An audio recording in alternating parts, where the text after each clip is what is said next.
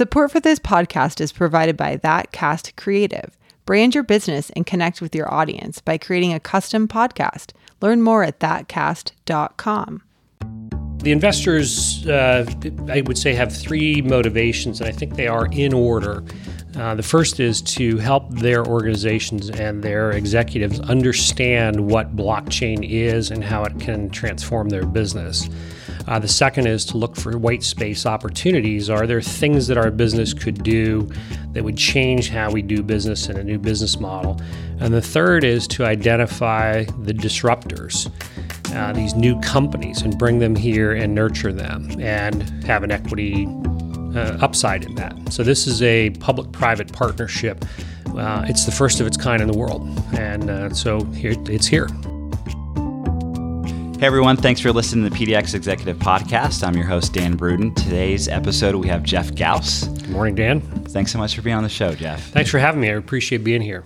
So I always love to start just a little bit about your background. First, the reason why I brought you in, I wanted to talk about this Oregon Blockchain Venture Studio that you founded. So if we can kind of go back and say, what's your story a little bit? How did it leading up to founding that? That's a great question. Thanks for the opportunity to share. I'm a Pennsylvania boy, went to state school, sales and marketing degree, talked my way into a student internship, which started a 35-plus year career in the telecommunications and software industry. And for the last, from 2006 through 2017, I was the CEO of Prolific Software, which is a local software firm here in Beaverton that services the medical devices, life sciences industry. And after 12 years being in the CEO chair, it was time to do something different. I stepped down, handed the keys over to a new CEO, and then started looking around to see what I wanted to do. And so I made my bb to get up and have 3 to 5 cups of coffee every day with business people around town. Yeah. And through those conversations, which always ended with a, what can I do to help you? Me asking them. Out of those conversations came the idea of creating a healthcare information technology incubator here in Portland. And as I started to do some more research on that and started having some conversations, I zeroed in on it needed to be a blockchain for a healthcare incubator. And then a couple months went by, and by the fall of 2017, that had zeroed into it was going to be a blockchain incubator for the state of Oregon. So that's how we got here.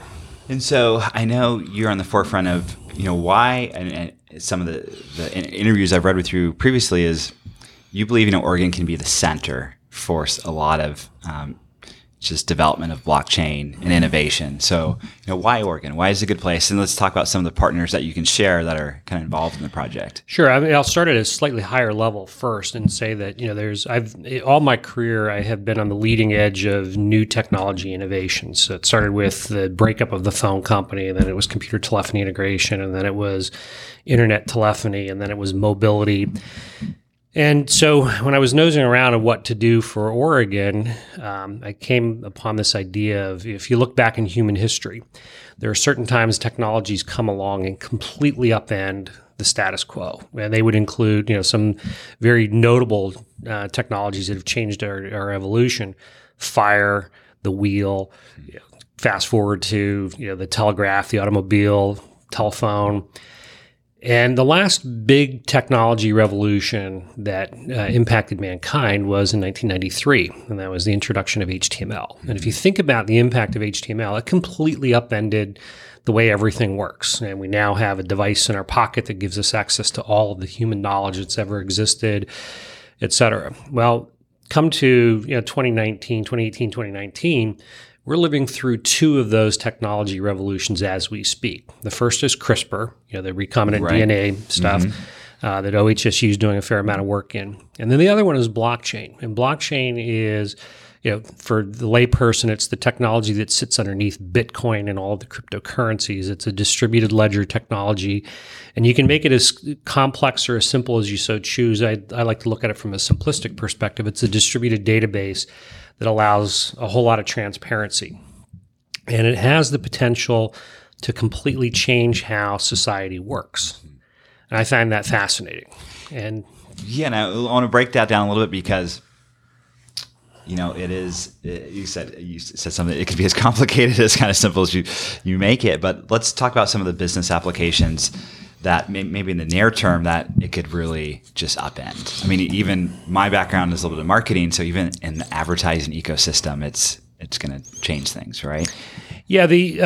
So the first one out of the gates, Satoshi Nakamoto, when he postulated blockchain, it was for cryptocurrency, and this was post the crash, 2008, 2009. And the idea was, can we create a currency that is not sovereign to any one country, that has inherent value in and of itself, that transcends nations, and et cetera. And so it introduced a currency, and arguably, it was successful in that it is worldwide now. I would argue that it's not successful in that here we're supposed to have stability, and it's probably the most volatile currency you can look at right now. But regardless of that, you have this underlying technology. And so what we did is when we were looking at this for the state of Oregon, and I'll come back to your question about why Oregon, we said, well, let's not chase the cryptocurrency side of it, because Oregon is not a money center state. Right. This is not North Carolina. This is not Chicago. It's not New York. It's not even San Francisco.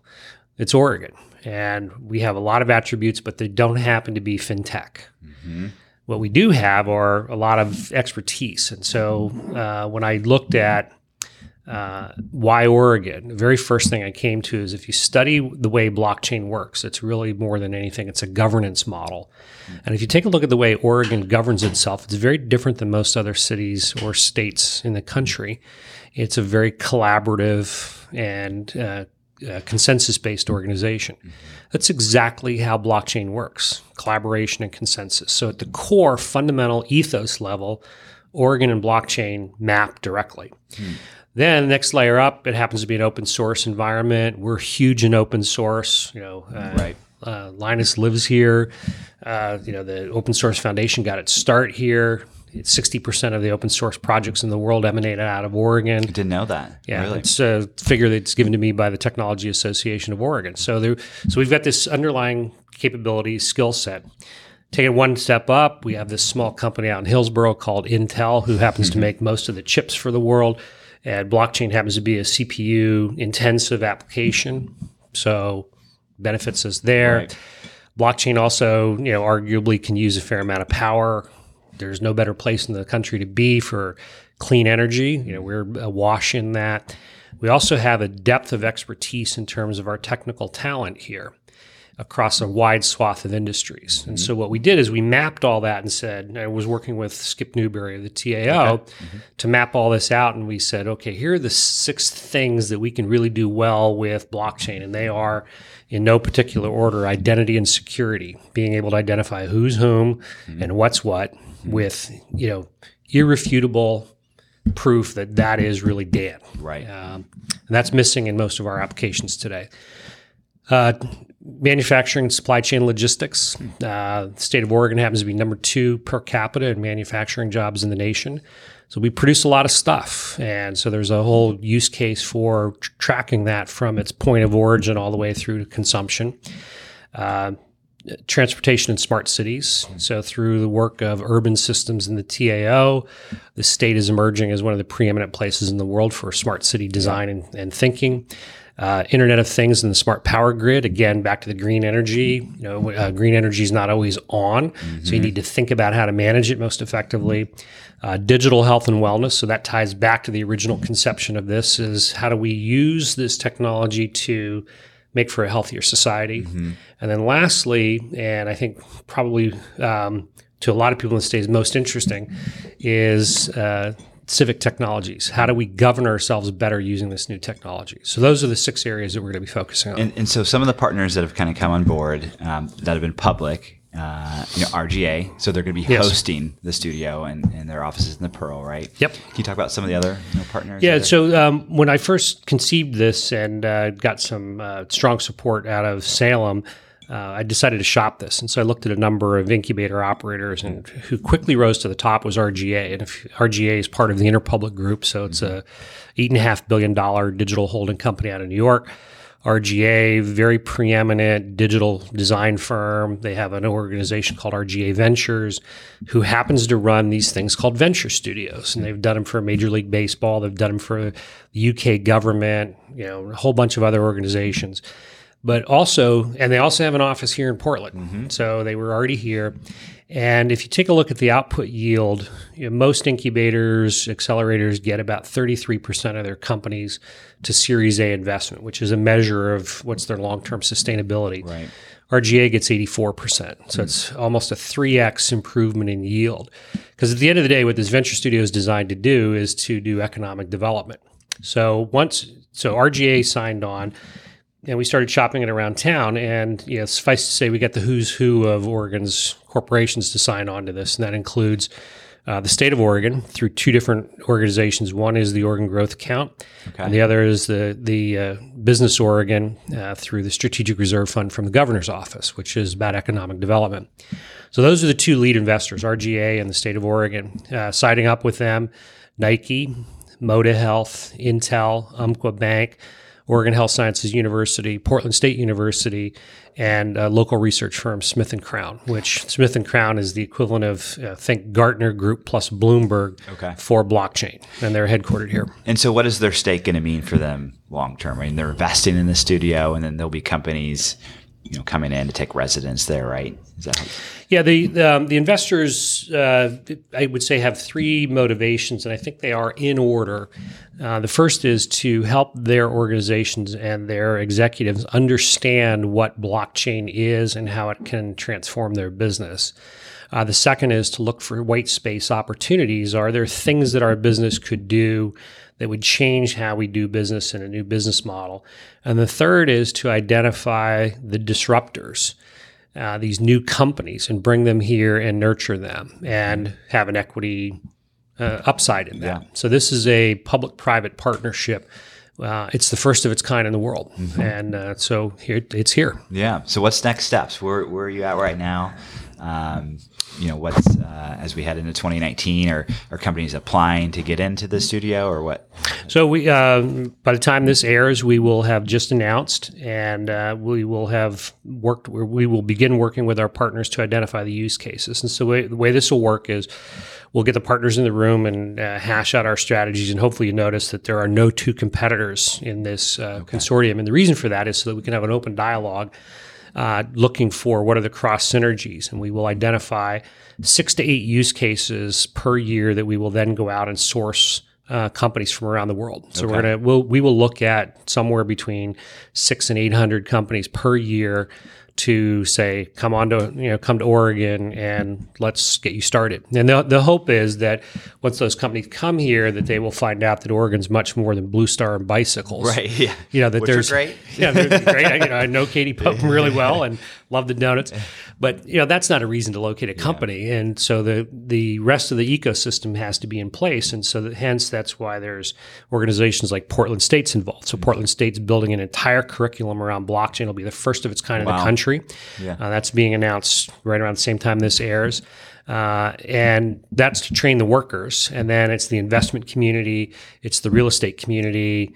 And we want to make this a very conducive place for blockchain companies to decide to domicile. I'm excited. I mean, we were talking before we started recording. I'm an Oregon kid, and just to have something like this, us take ownership of a state is great. So what's going to be your role kind of going forward? I know you're the catalyst to get this going. How are you going to see yourself being involved, maybe?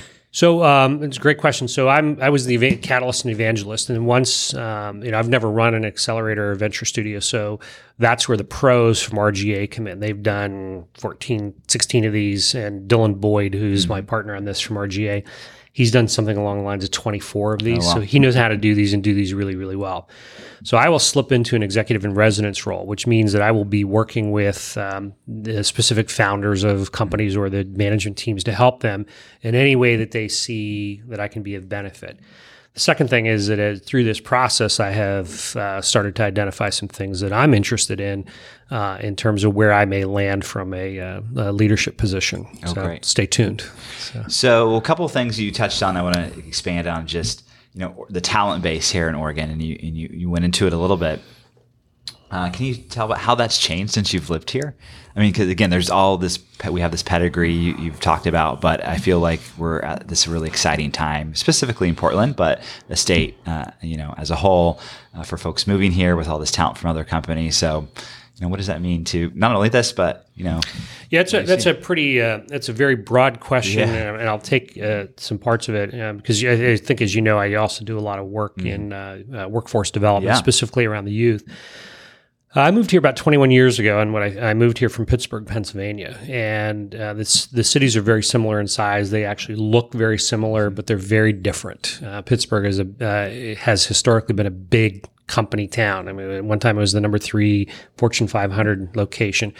Portland is a mid-sized market town with a couple of big employers. And when I moved here 21 years ago, Portland was kind of sleepy. The Pearl hadn't happened yet, and downtown was like a ghost town at night, et cetera. And when I moved here in '98, when the .com bubble exploded, Portland got hit pretty hard. And then in the 2008 crash, we got hit hard again because this is a component, or has historically been a component economy. And so when a component economy when the economy suffers, the component economy is first into the recession and the last out. And what I find interesting is around 2010, and Skip Newberry and I talk about this all the time, around 2010, this thing started to happen where the startup community just really started to bubble.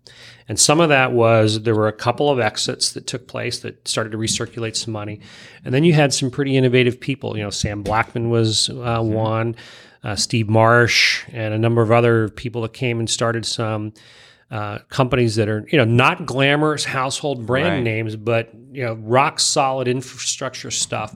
And that started happening simultaneously with this mobility movement and the open source movement where you could start a company for, a couple $100,000 and have a product in the field in 15 months. And so there's this massive amount of experimentation taking place here right now. And I saw an article, I think it was last week, that in the United States, we're now rated as the number 1 place to start a business. That's amazing. Which, when you talk to some of the ultra-conservative, anti-state government space, they would say that this is not a good place to do business. But right now, it's the best place to start a company or start a company in the United States. Yeah, when I see it, even like you mentioned, like Elemental, some of these folks that are even now they put in their time. What is it, 3-4 years in?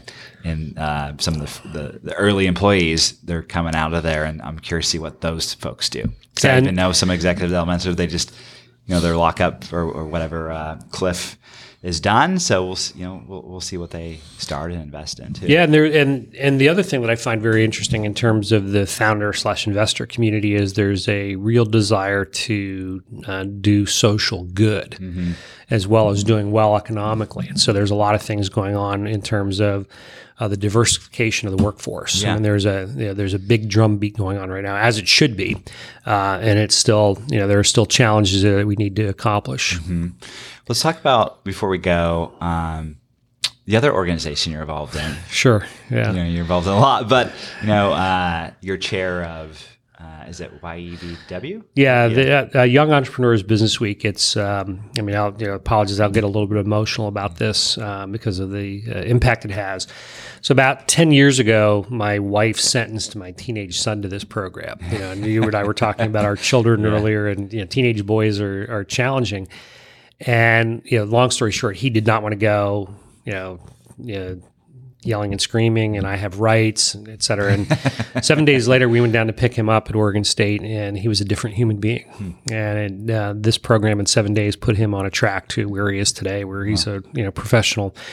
So anyways, I wrote a thank you note and got invited to a cup of coffee. The next thing you know, I'm on the board. Next thing you know, I'm vice chair of the board, and I'm now taken over as the chair of the board.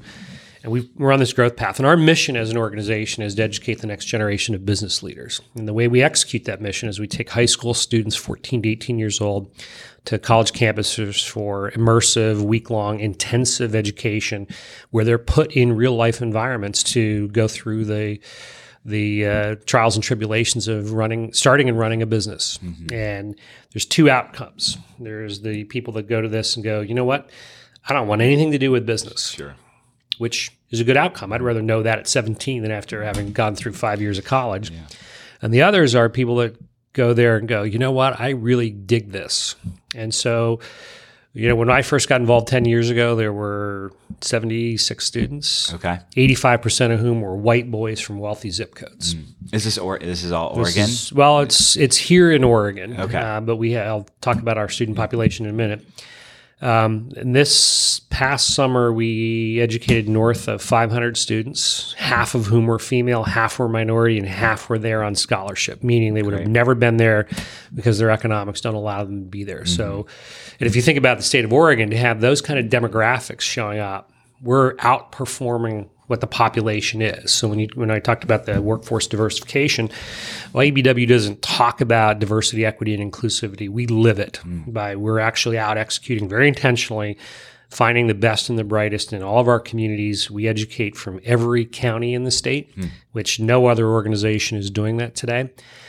Now we also, because of the quality of this program, we're attracting students from all around the world. We've had Canadians, Bolivians, Ecuadorians, Koreans, Pakistanis, people from Africa. And these people are finding us on their own. Yeah. And they come here and we show them what it's like to run a business. And it's not all tech, because if you take a look at the economy of the state of Oregon, there's a couple of big tech players, but the reality is the majority of the GDP in Oregon is coming from a mid-level company that's privately held. Yep. And so we're educating the next workers for that. Yeah. So. And I know you have a lot of corporate partners for that. How can folks get involved if they're... Biggest thing is visit the website. Visit the website, and there's a link on there that says volunteer, and the volunteer spectrum goes from you show up for a couple hours and you judge a student to you become the chairman of the board, and anywhere in between. The big thing that we need company advisors, and a company advisor is somebody who is willing to give a week's worth of their PTO, show up and live on campus with the students, and take a team of 10 through the program. It's like a big brother, big sister role. I have done it. I did it 2 years ago as a undercover boss. Nobody in the group knew that I was the board chair. And I went in there thinking I was going to change their lives, and I came out of there as a changed human being. It changed my life. They changed my life. And so every year I pick either I pick them or they pick me. I pick about 5 students that I will work with for the rest of their lives. Wow. So I now have this cadre of about 25 people that I stay in touch with, on a weekly basis to check in. How are they doing? What can I do to help you, et cetera? That's great, Jeff. You're a busy guy. Yeah, well, I love it. I'm a blessed man that I have the opportunity to do these things. Yeah. So. Well, hey, thanks so much for sharing your story and about these initiatives. So thanks again. Thanks, Dan. Appreciate it. Thanks so much for listening to the show. I'm Dan Bruden, and you've been listening to the PDX Executive Podcast. Original music was composed for this episode by Levi Downey. You can subscribe to the show on Apple Podcasts